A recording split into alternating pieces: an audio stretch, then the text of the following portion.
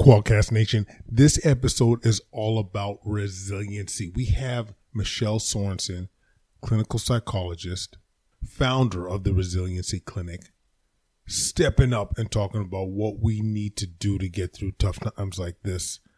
Tough times during this pandemic when a lot of people are struggling. You may have lost a job. You may have been having a tough time with mental illness, trying to find that routine.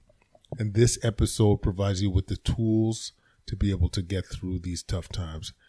I got to tell you, this is one of my favorite episodes to do. Michelle almost got me in tears. She got some skills, for real. And she's one of our speakers at the Resiliency Conference we're having September 27th, 2 p.m. Eastern Standard Time. You can find it at solvinghealthcare.ca/resilience. So, guys, without further ado, let's jump on it. Michelle Sorensen. Welcome to Solving Healthcare. I'm Kwadwo Karamantang. I'm an ICU and palliative care physician here in Ottawa and the founder of Resource Optimization Network. We are on a mission to transform healthcare in Canada. I'm going to talk with physicians, nurses, administrators, patients and their families because inefficiencies, overwork, and overcrowding affects us all. I believe it's time for a better healthcare system that's more cost-effective, dignified, and just for everyone involved. Quadcast Nation, we have the one and only Michelle Sorensen, my former neighbor. It's bittersweet seeing you because I know I'm not going to be seeing as much of you now, but yeah, we were only a few blocks away back in the day. So it is fantastic to see you, Michelle. How are you doing? I'm good. How are you today? Good. And she has more children than I do. She's got children all over the place. Every time you turn around, there's a child. It's fantastic. But you know what? We didn't plan it that way. We thought we were going to have a third like you. And then the twin gene in my family popped up. That's how we got 4. So ta-da! I had the objective that you had, but can you imagine? I would have loved to seen hubby's face that day he found out there was twins. It'd be like, I would have just left. You know what, Kwadwo? He was actually way more resilient than me in the beginning because for me, having had a couple of children, and I kept hearing my mom, who raised twins, right? I'm a twin, saying, oh, imagine, Michelle, imagine I had 2 of you. And so I didn't have that fairy tale dream of what having twins would be like. I'm like, but yeah, my husband was the strong one in the beginning. He was like, we're going to be okay. We're going to get through. Oh man, that's fantastic. Speaking of which, we are here today to talk about resilience because, you don't need me to tell you, with COVID, with kids going back to school, there's a lot of people struggling. I see it on a regular basis at work with our colleagues, our nurses, our allied health, our docs. And I thought there's no better person to get on the show to talk about this topic. So maybe we could start off by defining resilience. What does that mean to you? Because to be honest with you, I would have a tough time defining resilience. Mm-hmm. Yeah, I think a lot of people do. I'd say throughout my adult life with my professional training and then even some of my own experiences, it's kind of become this theme. And it's why when I started my clinic a couple of years ago, I had to get the word resilience or resiliency in there. But to me, the simplest way to think about it is it's like the strength of a rubber band, not a brick wall, right? Especially in North American society, there's so much power through, be strong. Certainly you as a physician know in medical training, there's that model, right? You can do it, toughen up. And I think resilience is more about mental toughness and this idea that, kind of like a tree can bend, but it doesn't break, or a rubber band, can we be flexible psychologically and bounce back during hard times? Yeah. Wow. And what a time to be able to have that within us because COVID has really pushed us, and I'd even say before COVID, I do feel this might be not fair, but I just feel culturally we've been less resilient. We're very averse to any form of struggle, any adversity right now. And I almost feel like collectively this has gotten worse. And then you add COVID into the mix. So Michelle, how do you feel what has COVID done or added to this element of trying to collectively build more resilience within our society? Well, I love what you just said about that there has been this trend in our society. Like there's a lot of good focus on our rights and on, making society a better place. But sometimes we could balance all that good with also like, what are our responsibilities? How can we all contribute? Mm-hmm. I know I've heard you say, okay, we got to step up. Like we're in really hard times. Mm-hmm. And I worry a little bit about this. Yeah. So if we look at COVID and what is COVID like, like what an unprecedented situation where, and it's like, I'm not saying we could have done it any differently, but it's just the perfect storm of factors, like to have an international crisis, like everyone's in different forms of the same boat, but everyone's dealing with COVID.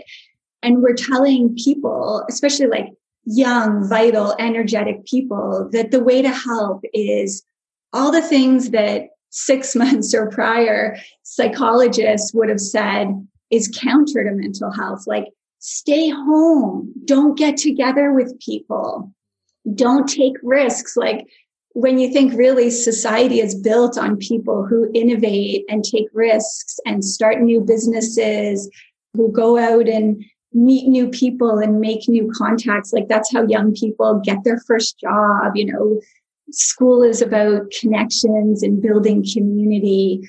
And often as a psychologist, yes, prior to COVID, I try and encourage people like, oh, we live in this North American society where we're very individualistic and often isolated. So it'd be like, oh, like would joining a gym or a yoga studio give you some sense of community? You'd start to see familiar faces, or what can you do to get to know colleagues better? And then so much of that has been shut down and taken away from people.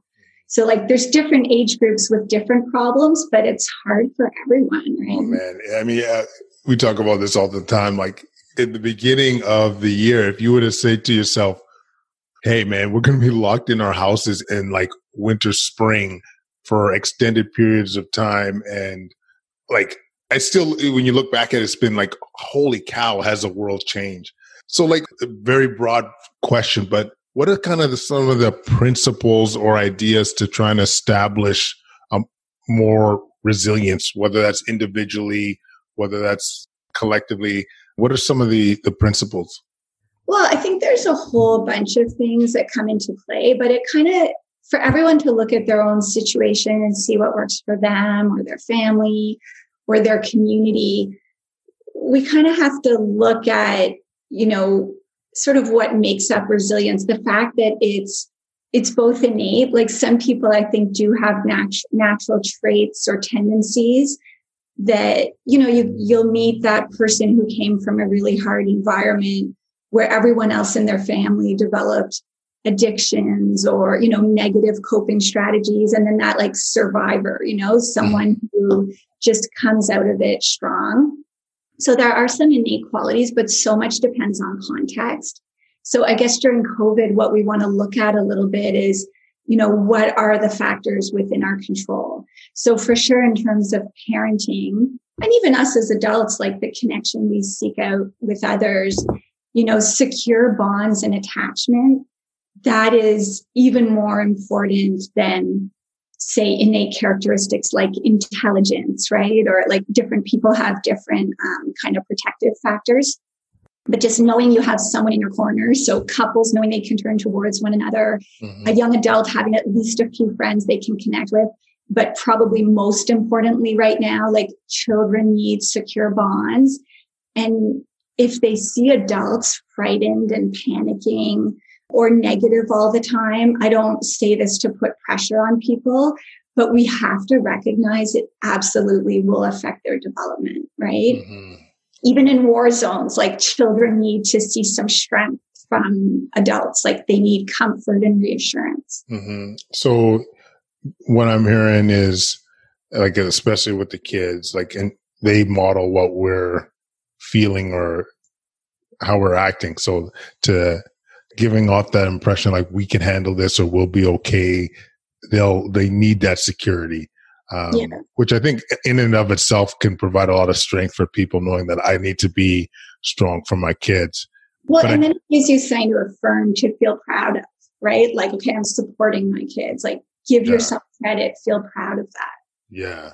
But I think of a lot of people that, despite having that as a incentive, would still struggle. And maybe it's more to the point of kind of controlling what you can control. Like, as you mentioned, creating those, like making sure to connect with people that you could rely on, making sure you're connected with your spouse. Well, things like, so much of the way we feel, if high anxiety, which again, come from a place of self-compassion, it's totally understandable right now. But there are, like in psychology, we're more about behavioral science, right? Like, we have psychiatrists and family docs who medicate mood and who do that piece. But we're all about like, what can we control with behavior to affect our environment? So if we think about I'm a cognitive behavioral therapist, that's my framework. So it's always looking at, within the context of our environment, our thoughts affect our moods affect our behavior. That leads into different physical symptoms. And these 5 factors all interact all the time.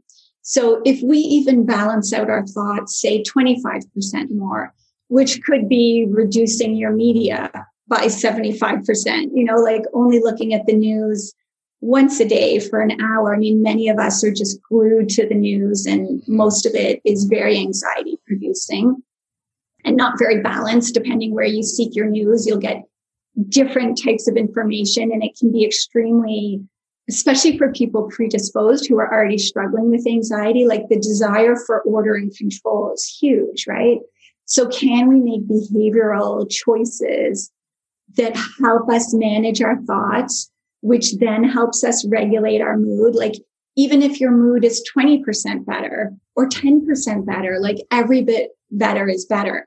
And then it leads into better choices with behavior. If people aren't overwhelmed with anxiety, do they more proactively seek out exercise? Are they less likely to turn to unhealthy coping, which again is totally understandable. There's no judgment here. But I mean, throughout COVID, I definitely hear lots of stories, and it's, again, so understandable, but people are seeking out alcohol, marijuana for comfort. They're eating for comfort. And so we have all these other public health issues, which probably in the end, they feed back into negative thoughts and more negative mood, right? Like people who gain weight because they have emotional eating, and then they're hard on themselves. Well, understandably, it's then hard to be patient when your kids are like refusing to get off Fortnite or whatever it is that's driving you crazy. Like, you're going to snap, then you'll judge yourself. So we want to disrupt that cycle. Wow. And so, like, to disrupt that cycle, can you give because I'm always like, explain it to me like I'm 4, like maybe with like a concrete example of a time where you are disrupting that cycle and you are impacting mood and it's resulting in better behavior and so forth. Can you give an example? Yeah, absolutely. Like, so if, even let's look at before COVID, if someone at our time of life with young kids comes in and is like, I'm depressed, I'm withdrawn, my husband or wife said I need to go to counseling because I'm not myself. And then I learn about their life and their schedule. And all they do is drive their kids around town to activities. I mean, some people at the beginning of COVID had a huge relief to get out of their crazy schedule. Like, life, as we know, life was not perfect before COVID either, right? So if they go to work, they come home, they drive to the hockey arena or the dance studio or taekwondo, and because they're on the run, they're grabbing fast food and they never see their spouse anymore. They don't go out for date night because there's no money left after they do all these things for the kids. We would stop and look at that cycle. And from a very compassionate, common sense perspective, I would probably say to that person, you have to pay yourself back. There has to be something for you that you enjoy. Sometimes with moms, I'll say, there has to be at least a half hour to an hour a day that is for something that calms down your nervous system and decreases resentment because you're giving back to you. Like whether you have a bath or you go for a little walk or you go to a yoga class. And a lot of people will say, no, I can't. Like it's not possible. There's no time left, right? Wow. But then if we look at COVID, we maybe had some of the opposite kinds of problems. Again, if we look at different age groups or different people, there's different challenges. But all of a sudden people have nothing to do and no structure. And like one of the things that so worried me in the spring and throughout the summer was how many previously, pretty high functioning families, like, again, understandably, parents gave up. Teenagers and even younger kids up all hours of the night because that's when their friends are online, sleeping all day. Well, no one's going to have good mental health if their sleep schedule gets disrupted like that, right? Certainly not young growing minds. So, okay, if we stop and we say to someone like, what's one little change you can make? So say the person who's run off their feet with their kids, I don't know, they create one carpool that creates one little block of time where, I don't know, on Wednesday night, they go to the gym or yoga, or they create a date night on Saturday night with their spouse. Like one change can often lead to others, right? Because then you see you're rewarded. Like we respond to rewards, like any animals being conditioned, Wow. And I mean, I don't know why I find this a little bit emotional provoking, but the main theme I'm hearing though is like self-compassion, like to really just take time for ourselves to almost have that more of that bandwidth to deal with life in general. Cause I mean, I could speak to many parents that I could hear their voices now. As you said, there's not time for that. I'm too busy or whatever. And, I'm a big believer that you could always adjust. There's always room to be able to try and fix your schedule and to make room for yourself. But yeah, you're right. Like the self-compassion it is emotionally activating for a lot of people just to stop and try and apply self-compassion. We're not taught that in our perfectionistic, high performers are the winners. I remember hearing you do, I think it was the Ottawa Hospital Facebook Live, where you talked about the messaging from your dad. Like, not trying to put you in therapy here, Quadjo, but yeah, you're gonna. Where you said the message was like, you can't be average. And that comes from a place of love, right? Like parents. Yeah. So I've heard both young people and parents debrief like eruptions in their house, or actually worse is the kid swallowing it and not saying anything when they come home with the great report card. And like the dad who says, well, what happened here? And the kid's like, look, all my other marks are great.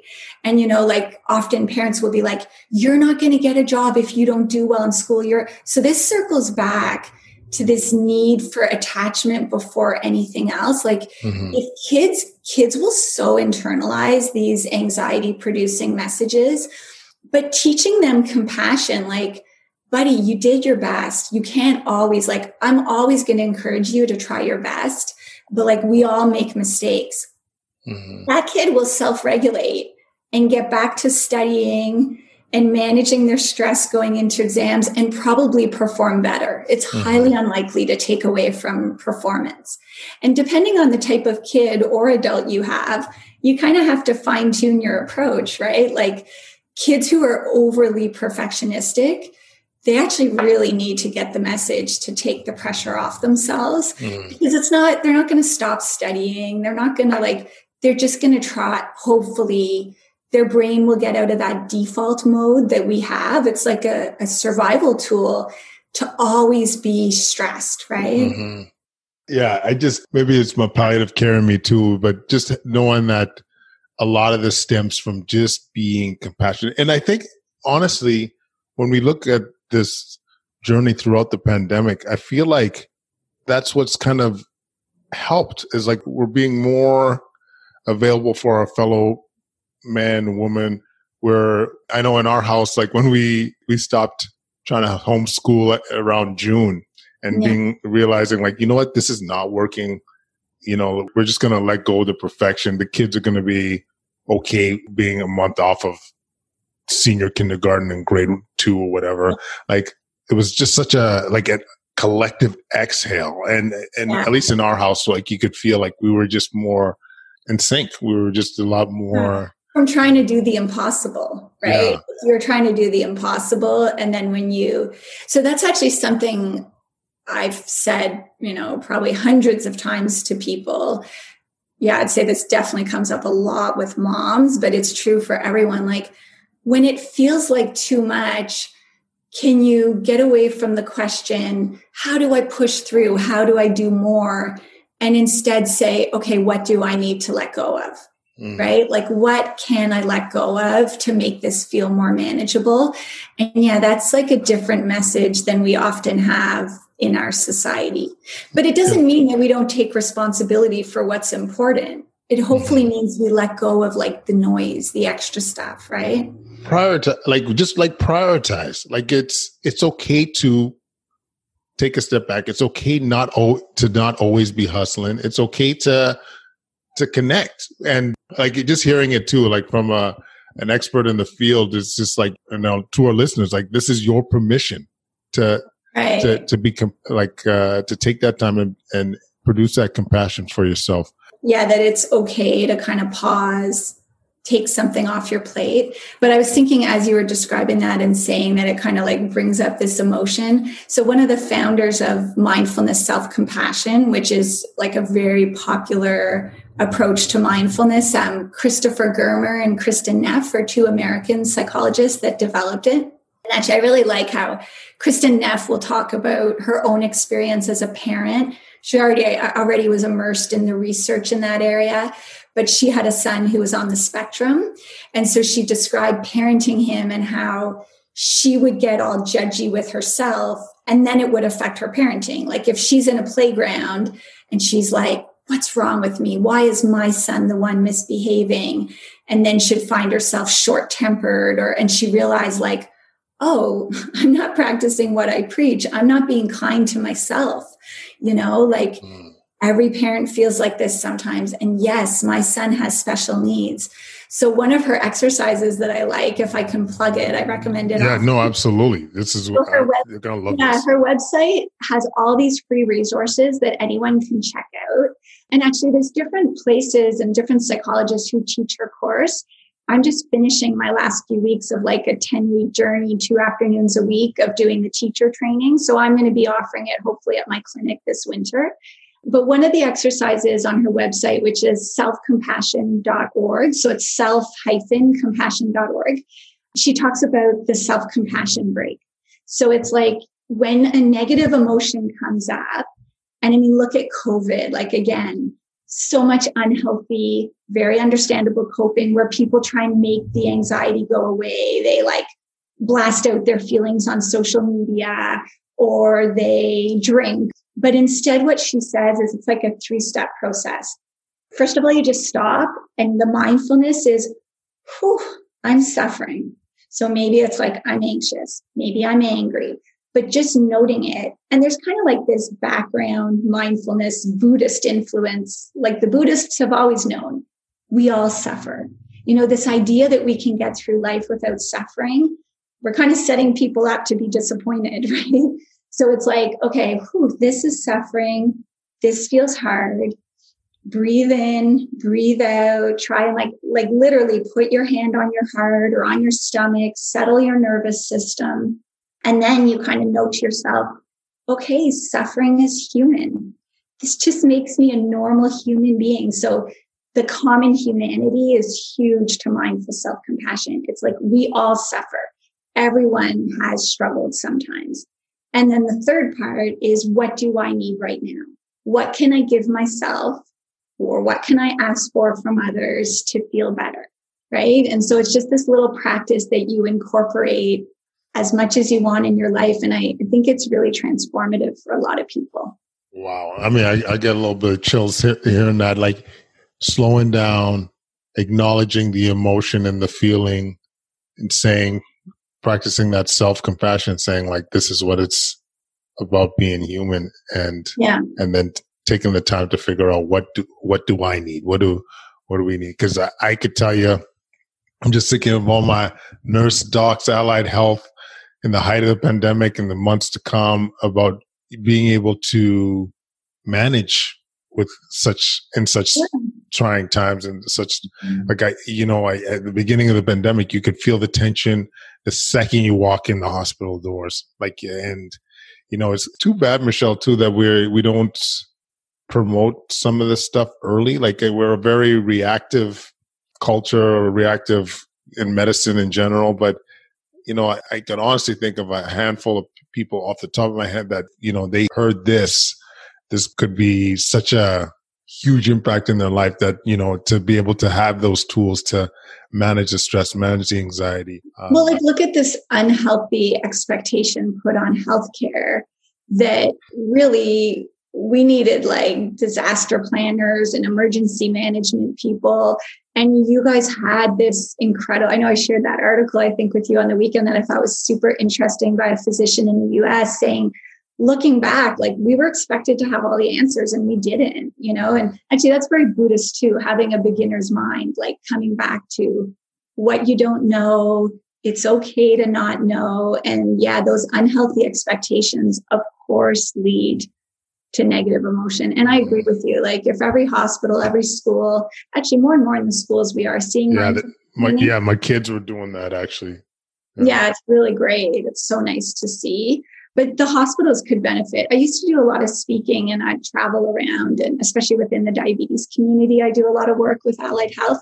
And I think I was in Hamilton or something once, and it was really neat. I was doing a lunch and learn with a group of different health professionals.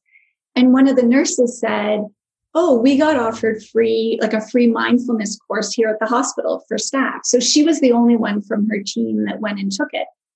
And she said, oh, I learned all these great techniques. And one of my favorites is like when your thoughts start, like I often think of it like a twister. They're like going up, like it's getting out of control. She said that you just come up with a visualization that works for you. So, for her, what worked was, okay, the train is pulling in the station. I'm putting my thoughts on the train and there it goes. It's taking all those thoughts away. Other people may picture clouds floating through a sky, but that worked for her. So she shared it with her colleagues and she said it became a really good source of lightness because when people started complaining, all the politics, complaining about management, I don't know, maybe complaining about the physicians. Tons of complaint about them docs. About you, no, just joking. But she said that she would say to her team, so she didn't criticize them. Criticism is always our shield against our own vulnerability when we're like activated, right? So she wouldn't criticize, she would turn towards them with compassion. I mean, she didn't describe it this way, but I could see it. And she'd say, guys, the train's pulling out of the station. And she said they would all start laughing, but it was a moment of mindfulness. It's like, oh, look at us.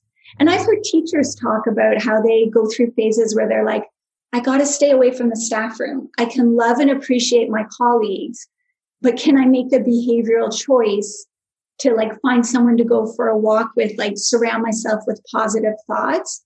But yeah, if you had groups of colleagues go through mindfulness training together, then they could all cue each other without sounding judgy or sanctimonious, higher, they think they're better, but just be like, oh, guys, we're doing it again. We're human, but let's change the dialogue here, Yeah, no, I like that a lot. And it's also anything you're doing together, you build your team building, you're connecting with your colleague. Cause I think kind of like we alluded to before, having that connection, having that camaraderie is in my opinion, a big component to be able to establish some resilience.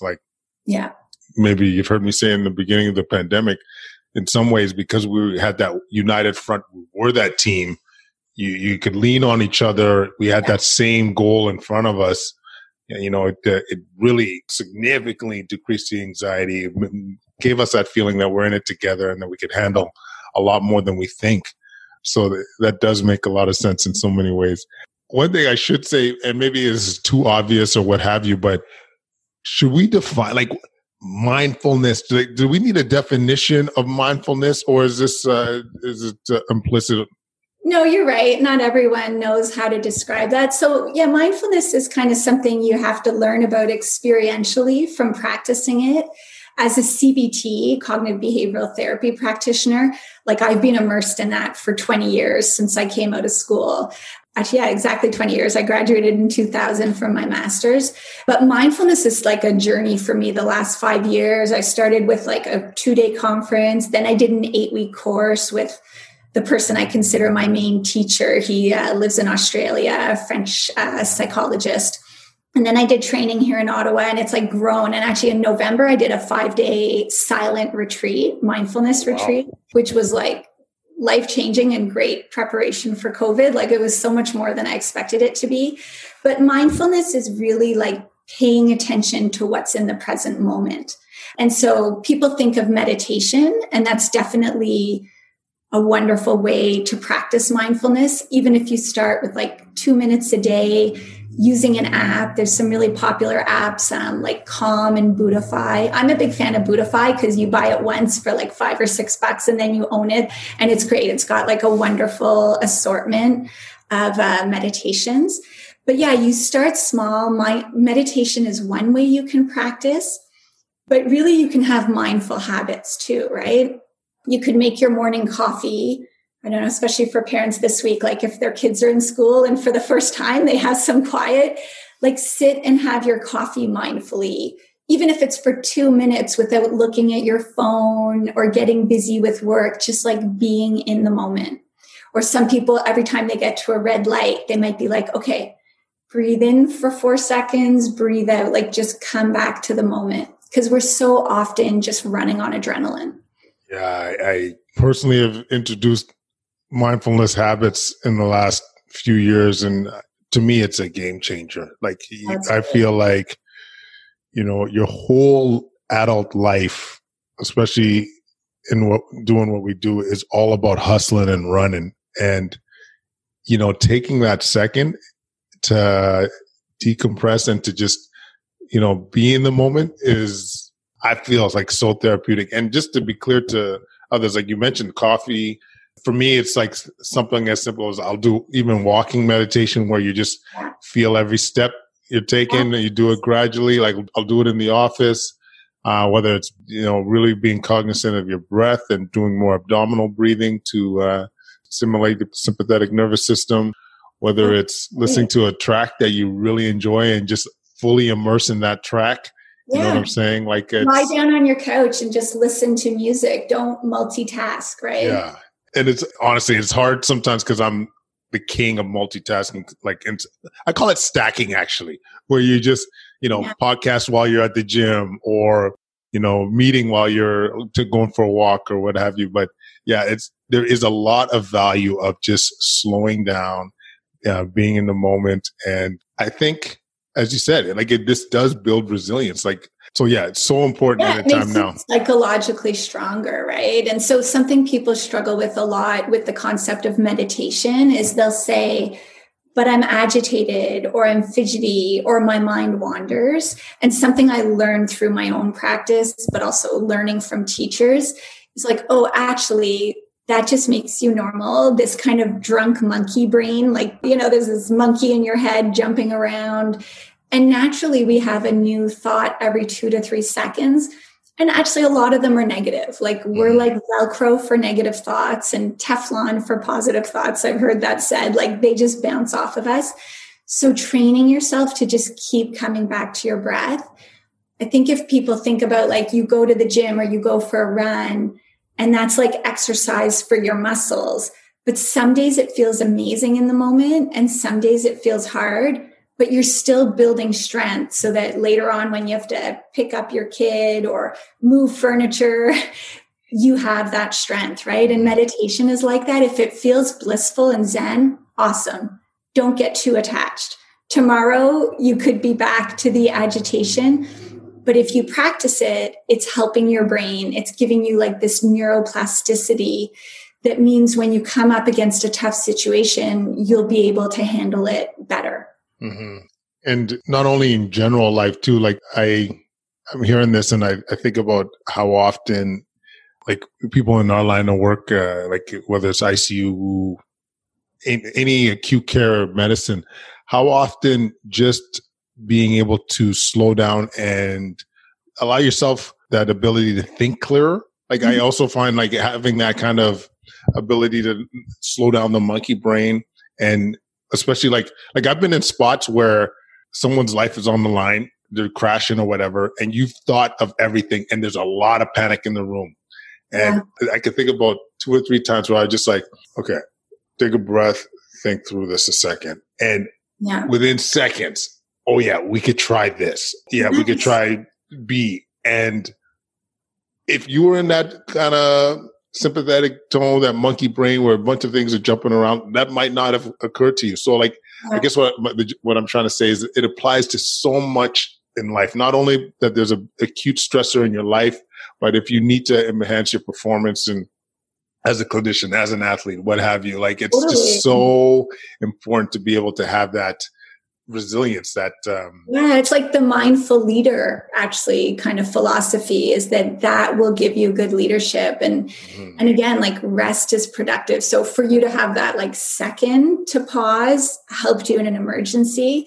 But if we think on a weekly basis, like I know for me, when I started the clinic 2 years ago, like every weekend I'd be here assembling furniture, hustling. There was always like hustle. It was a really, really big job, but it kind of became counterproductive because you need to rest. So like now I'm much better. I mean, I might have 1 or 2 little emails to answer on a Saturday, but generally I try and really unplug and like rest, or at least do other things so that then you come back to your work refreshed, right? And I think parenting, marriage, like many things are like that. If you step away, then you can come back with a clear mind, problem solve better, right?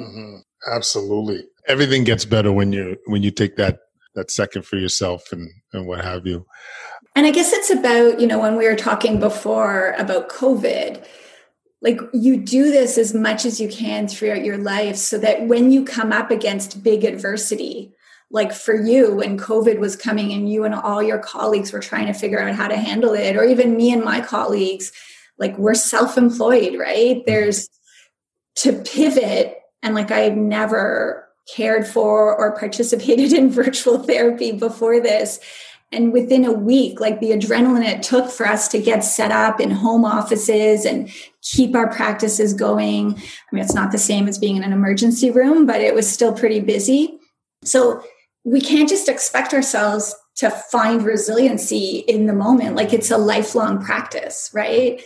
And then again, we kind of see that when you put people, like research has shown that when people come up against, trauma, real adversity, it's kind of like a bell curve. We have a group that will succumb to depression, anxiety, PTSD, even suicide, and they don't recover and that's a small, luckily, percentage.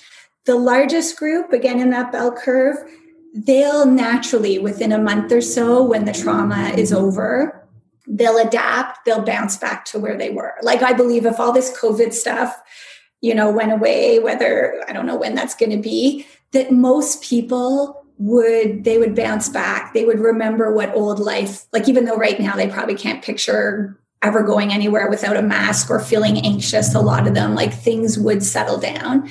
And then there's this percentage of people that actually grow from trauma and they bounce forward. They become bigger, better versions of who they were. So I think the more we teach resilience, self-compassion, mindfulness skills, can we put our society in a place where more are in that middle section, or even the growing, discovering what really matters to them, getting involved in community work, charity work, parenting their kids differently, making the most of family time. Like, are there ways we can teach these skills so that people are better equipped? Yeah, I got chills hearing this because, like, number one, the value of having that resilience. Like, during the pandemic, the people, as you mentioned, that pivot, that are like, hey, man, this is the adversity right now.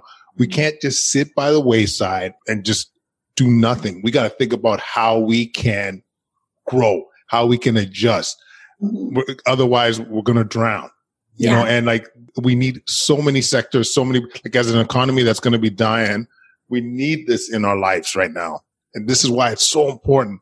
And then that end of that bell curve too, about hearing about the people that would, in fact, be stronger at the end of this. Like I get chills thinking about, just because of, you know, there's a lot of Black Lives Matter issues now. And, and I think a lot of kids out there hearing that, you know, I think it's an important message. Like there's a lot of adversity in front of you now, but I keep telling young upstarts that want to, you know, become something big, you get through it. You have the right mindset. You're going to be legend. You will be strong. You will be able to be a leader in your community. You'll be able to create opportunities for youth. So all this stems from being strong within, which comes from that element of resilience, and like I said, this is something we can create. It's not necessarily, like, as you said, Michelle, some of us are born with more of it than others, but this is something we could build like a muscle, like, and why not collectively do these things? Because what you're saying, all these steps you're talking about is not, you know, it's not, you don't need years of therapy. It's just taking a little bit more time and being compassionate. You know what I mean? It's a strength-based approach, and it's about looking for meaning, right? Like, I don't know if you ever read Man's Search for Meaning by Viktor Frankl. A number of people know it, but like, amazing story of resilience. He's describing how he survived concentration camps.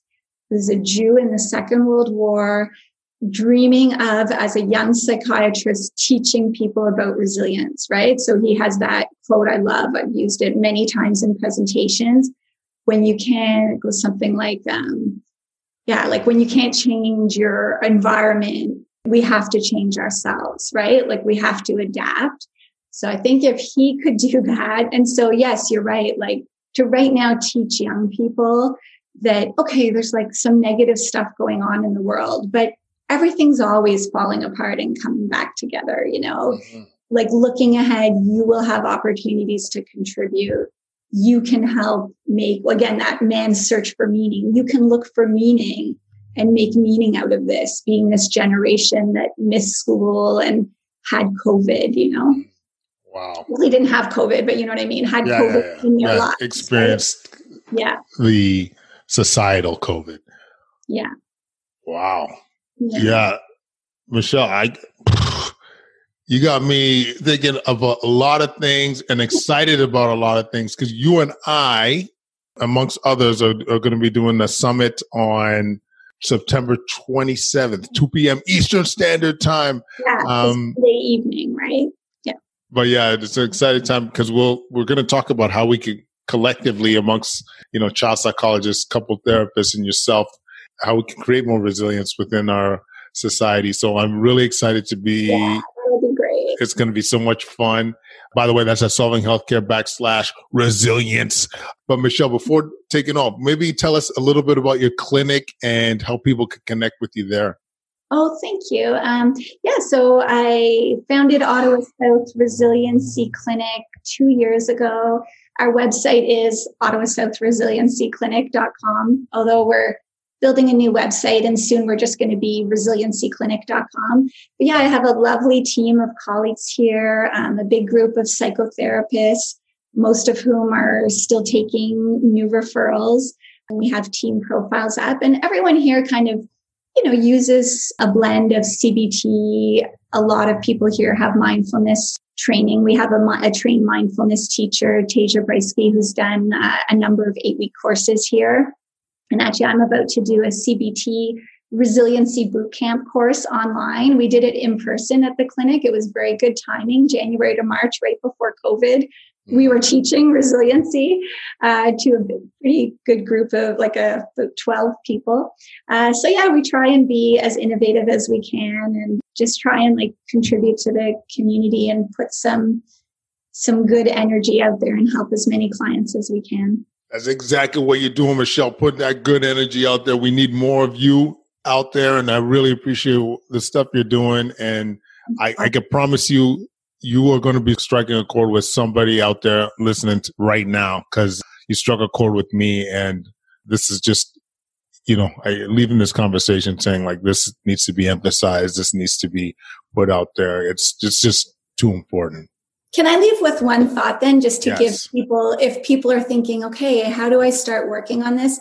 Something from the resiliency boot camp that we worked on that's kind of like a little exercise, takes a minute or two a day, but it kind of combines mindfulness, stopping and paying attention, with CBT, balancing your thoughts, is to keep a little gratitude and affirmation journal. So research shows that when we practice gratitude, like when you and I are thinking, okay, we're lucky, our families are safe, we live in nice homes during lockdown, things like that. Like gratitudes are great because they make you feel better.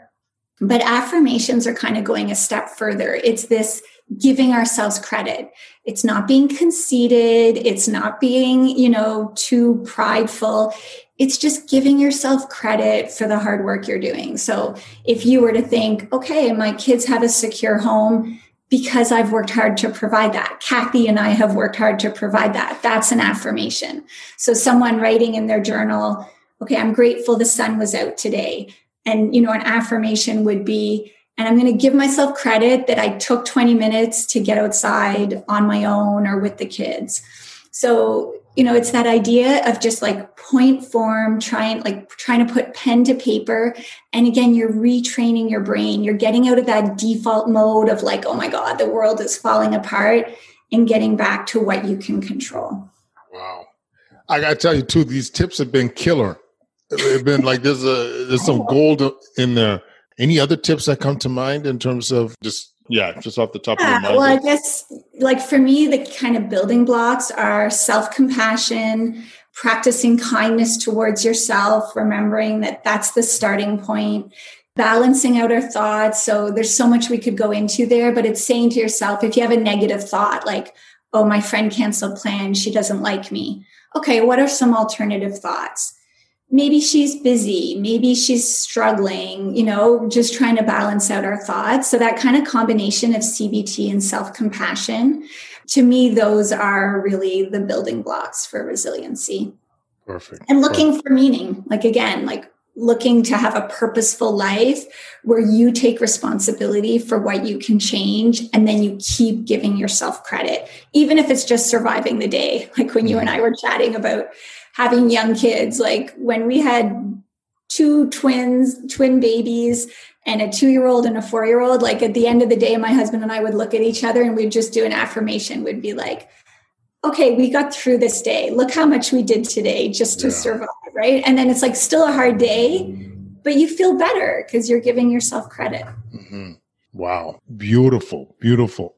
So I got to say, I mean, it's worth asking, like, you're a mother of 4, you got a new clinic, you got a relatively new clinic, you're hustling, new courses, all these things. You had COVID. What are you doing? What are you doing that's working for you and keeping you above water? Well, I mean, like everyone, I definitely have my moments. I did not have a good sleep last night. I was probably looking at too much news yesterday, or, I watched a not relaxing show before bedtime. I should have chosen something more relaxing to do. And I was kind of restless. So it's an ongoing practice, right? We're actually expanding the clinic. We got a second location within this same development. So there is a lot going on. For me, that gives me purpose. But as you kind of alluded to for yourself about the multitasking, like busy is my drug. And so I have to be self-aware that the thing, and my husband is a great checkpoint because he's very good at like stopping and opening a book, or he's hard working, but he's really mindful that way. So no, I have to be mindful too. And when things aren't so balanced, I have to, just start by changing one thing. Mm-hmm. But I am a big believer in just overall health habits to help with the psychological state. Like I try and eat well, manage my health, keep active. And again, just self-compassion, recognizing that you can't hit it out of the park every week in every area of your life, right? You just keep coming back to balancing it out the best you can. I love it. I thought I'd throw that out there. It's great to hear some of how you approach it. None of us are perfect, right? 100%. Yeah. So, Michelle, thanks again for doing this. I look forward to us connecting on the 27th. It's going to be fun. It's going to be a lot of fun. Kathy's looking forward to it too. And awesome. Thanks again. Thank you so much. Have a great rest of the day. Quadcast Nation, tell me that wasn't excellent. There's lessons in there that I think we could all use to be able to become more resilient, manage our stress better, and Michelle knocked it out of the park. And so if you guys loved what you hear, leave comments at quadcast99@gmail.com. Follow us on YouTube, Instagram, Facebook at Quadcast. Leave a 5-star rating or review wherever you listen to podcasts. And guys, you heard it. September 27th, solvinghealthcare.ca/resilience. It's going to be an excellent virtual summit, and we're going to give you the tools to help us all get through this. So make sure to connect. Donations, by the way, 20% of the proceeds are going to our charity, Bridges Over Barriers, so jump on that train. So guys, thanks again, and we'll connect again real soon.